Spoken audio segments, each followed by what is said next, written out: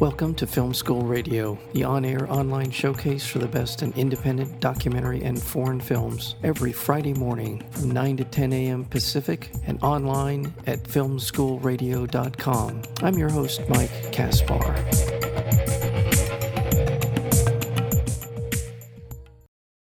Life takes a sudden turn for May, a popular self-help book author, when she finds herself the target of a mysterious man with murderous intentions. Every night without fail, he comes after her, and every day the people around her barely seem to notice.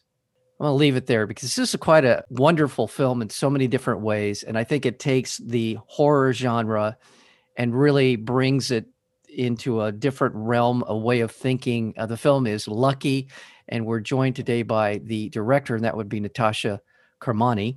Mm-hmm. Hello. Thank you. Hi, as well as the lead actor and the writer of the film, and that would be Brea Grant. Hi. Hi. Welcome to both of you. Welcome to Film School Radio. Well, I'll start with you, Natasha. Or, well, maybe this is a question of sort of a jump ball. How did this project come about? Who approached who about it? Was that you, Brea, approaching Natasha, or how did this sort of evolve? Yeah, well, actually, it came about because Epic Pictures approached me. They asked me if I had any scripts that they were looking to make something under the Dread label, I believe. And so they asked me if I had any scripts, and I sent them Lucky. Lucky had been at a couple of different places, and it's that film story where it was never quite made at various other places, right, on the verge of being made, but never quite made. And I had the script. I'd been working on it for about 3 years or so. They had just done a movie with Natasha called Imitation Girl. And when I brought them the script, they were like, we want Natasha to direct it and we want you to star in it. What do you think of that? So Natasha, you get a call. How does this work? Well, I think, the producer who sort of identified the project knows my sensibilities. And I think he had an instinct that I would respond to the project, which I did. I loved reading the script. And the only word I can really think of is ambitious. It's juggling so many tones. It's juggling some really big themes. It's juggling, some absurdist tendencies while in sort of, I think of it as the skin of a slasher. There's sort of a lot of elements going on. And I thought that was really interesting. And, you get a lot of scripts as a director and they're usually, they need quite a bit of work. You don't really see it that vividly. And, it had been presented to me with Brea in the lead role as May. And so, I knew Brea socially. And so I was sort of able to have that shortcut to seeing it on screen, and things, even while reading, were starting to sort of materialize for me. So when that happens, you kind of know, you're like, okay, this is some good energy is happening here. And Epic had they were interested in the project and the script. And so it came together, honestly, very fast for a movie. I read it, I think it was the fall of 2018. We were shooting in June of 2019. And then, of course, we were supposed to premiere in March of 2020 at South by, but the universe had different plans. Yes, it did. Yeah. We're all living through that. Yes. Still to this day. It's your fault. I knew it was somebody's fault that all this stuff happened. But yes. Brea, just in terms of the juggling of these different genres in the film, the different tones, the different sort of genres that you're playing with in the film, what is the biggest challenge in terms of getting that right? And maybe that's a question for both of you in terms of how much of the horror genre do we want to emphasize in terms of how much it plays into the way that May is seeing her life, and then how does that play out, for the rest of the film? Also, Natasha, how in terms of finding that right tone? Yeah, I think it's a really interesting question, because I think the movie, a lot of those things, those sort of references and those tonal nods to tropes came through very organically. And really for Brea and myself, it was really about getting the arc of May's experience on the screen. And we weren't really that preoccupied with, okay, and now we're going to do a visual hint to Scream, these things. I think just because we are fans and it's part of the DNA of making a movie that is a slasher in its structure, a lot of those things just sort of came through organically. And I don't think we were necessarily, super hyper conscious of being referential here or doing this or doing that. I think we just did what felt best for the journey of this character as she's going deeper and deeper into this nightmare. For me, the tone was always in service of May's experience. So really we saw the whole movie is sort of about tracking where May is as the world is distorting around her. And once we sort of take the first step into the Twilight Zone, as it were, just knowing where we are and how weird things are going to become. And then being very clear about the rules. So for example, one of our rules was May is blue and the man is red. Right. So establishing sort of what the rules are visually, tonally, what are the rules of her fighting technique? She's not, a real person in one scene and then suddenly she's a superhero doing like Trinity kicks and stuff, just making sure that the rules were established. But then once the rules and the journey and the arc of the character is established, dial it up to 11, right? Like have fun.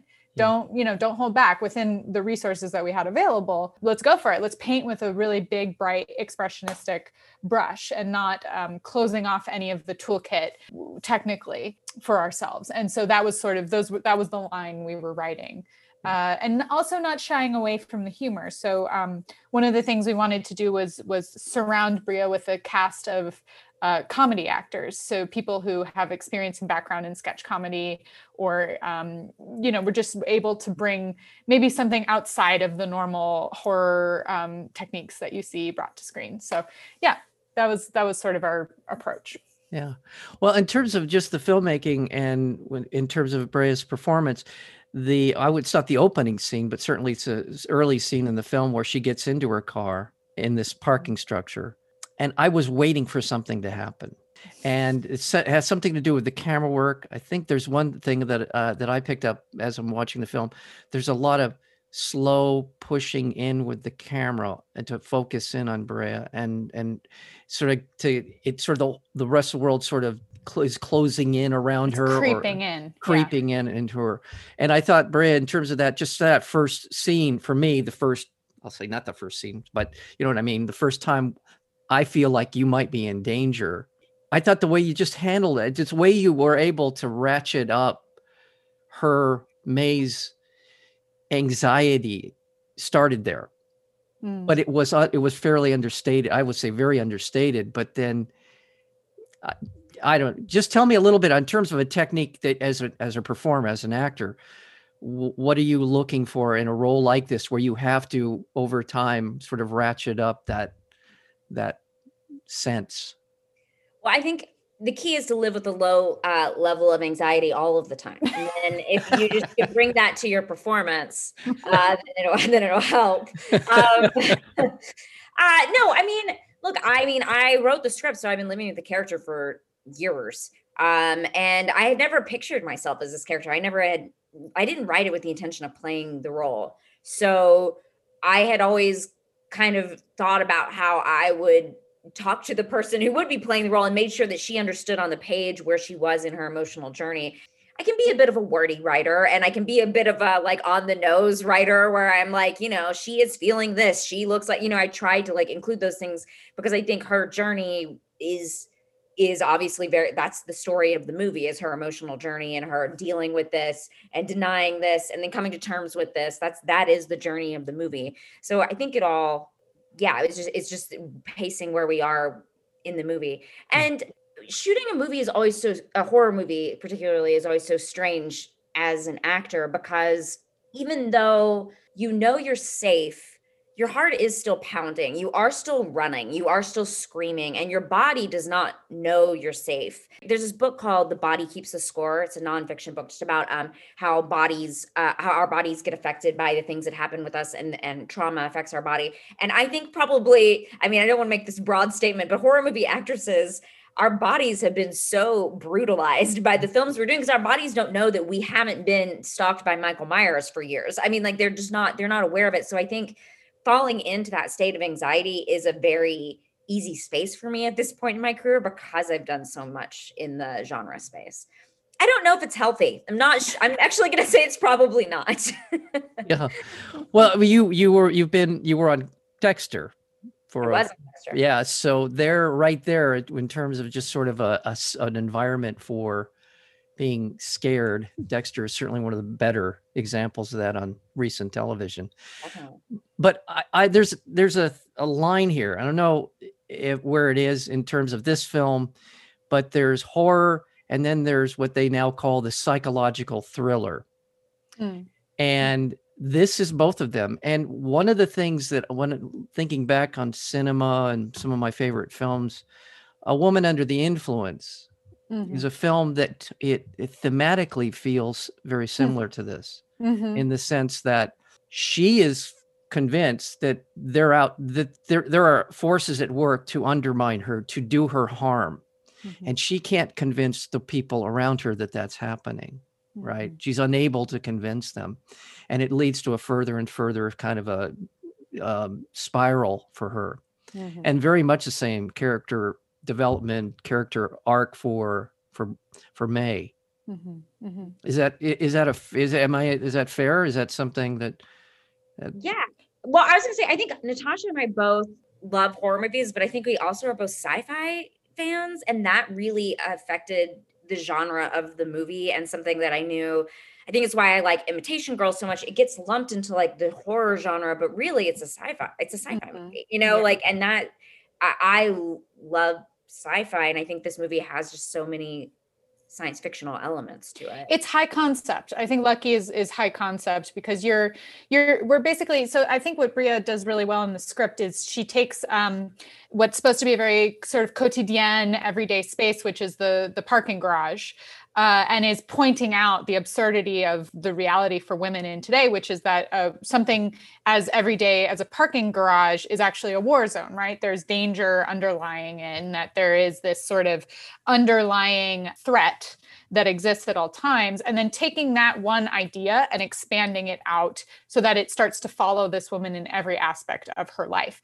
And that is, yes, I guess it is certainly a horror movie for sure, but it is really a psychological drama, right? It's like what happens when you're living with that sort of underlying threat at all times, and when things start to disintegrate around you and start to distort. And I think that is certainly science fiction as well, but it is ultimately grounded in the absurdity of our everyday lives. Yeah. And that's why it works. And I think that's why it's interesting. And again, to go back to your first question about tone, we can now go and we can paint the garage in red lights, and we can, have ivy growing all over her house, because at the end of the day, what we're talking about is a very real life situation. And right. I think that for me is always necessary in whatever kind of film you're doing, whether it be a horror or psychological thriller or science fiction or whatever. It has to have that grounding that you can hold on to, even as things continue to get more and more bizarre. Right. And they do. Yeah. I want to remind our listeners, we're speaking with the director.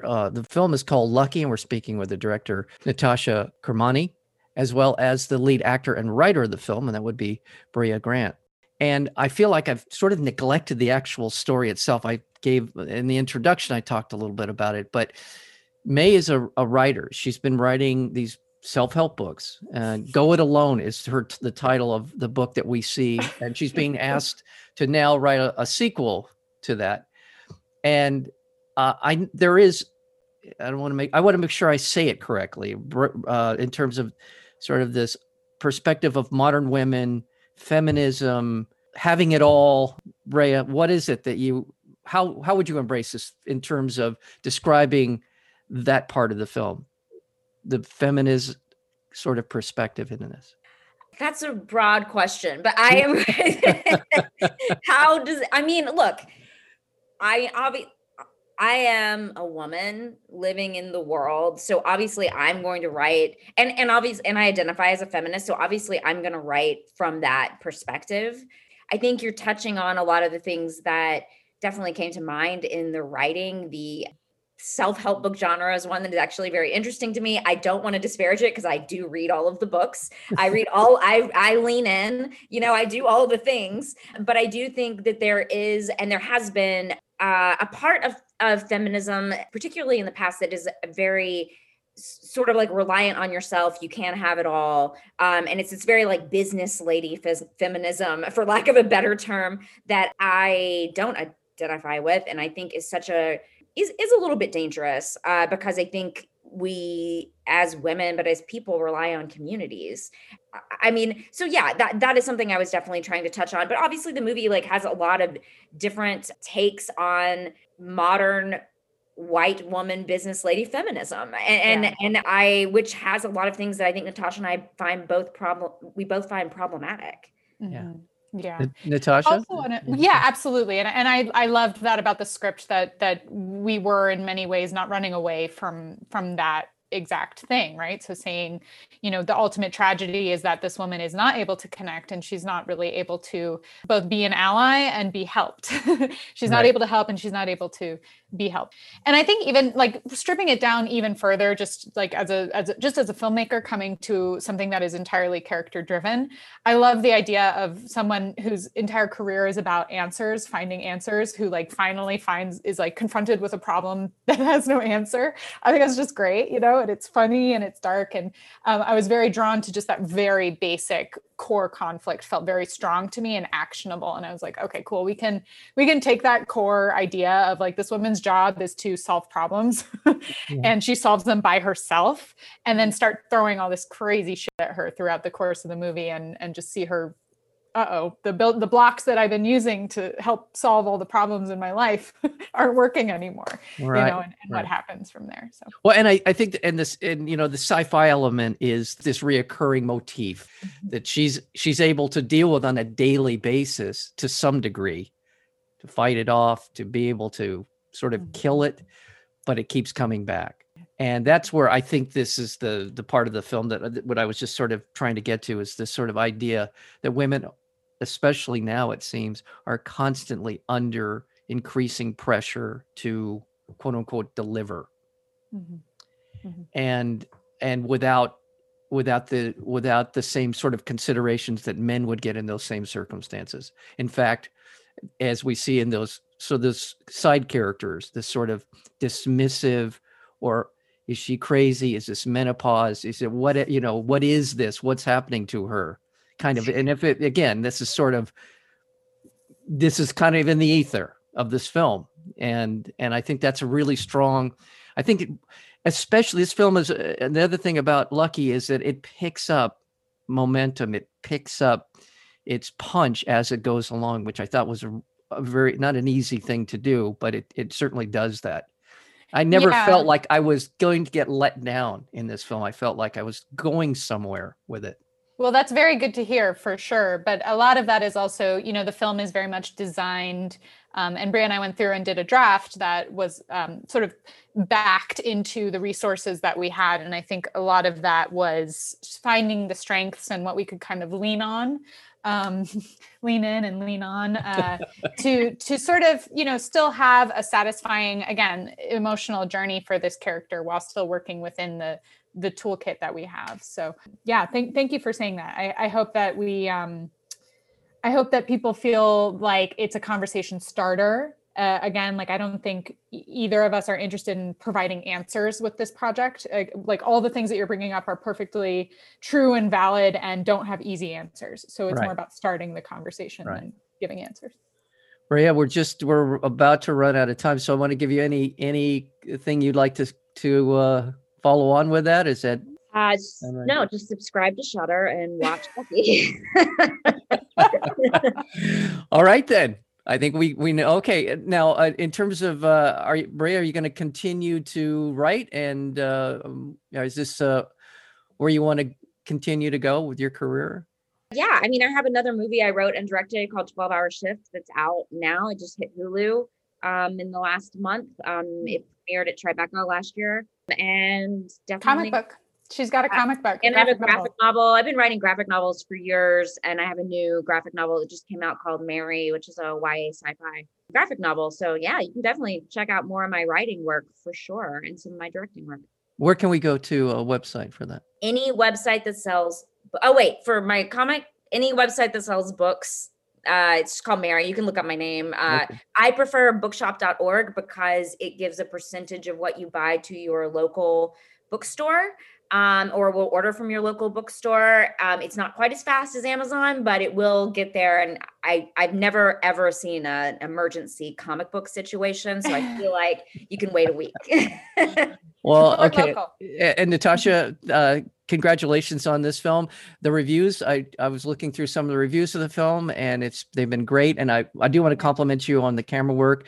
Your cinematographer, Julia Swain, did a terrific job. I thought the film looked great, especially the confined, settings kind of shots, and just a lot of great camera work in this film. And thank you. To you, thank you both so much for being here.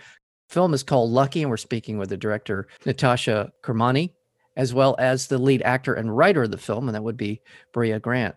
Lucky is now on AMC Shudder, the premium video streaming service, and you can go to shudder.com to find out more about how to watch the film. And I want to thank both of you for being here today on Film School Radio. Thank you so much.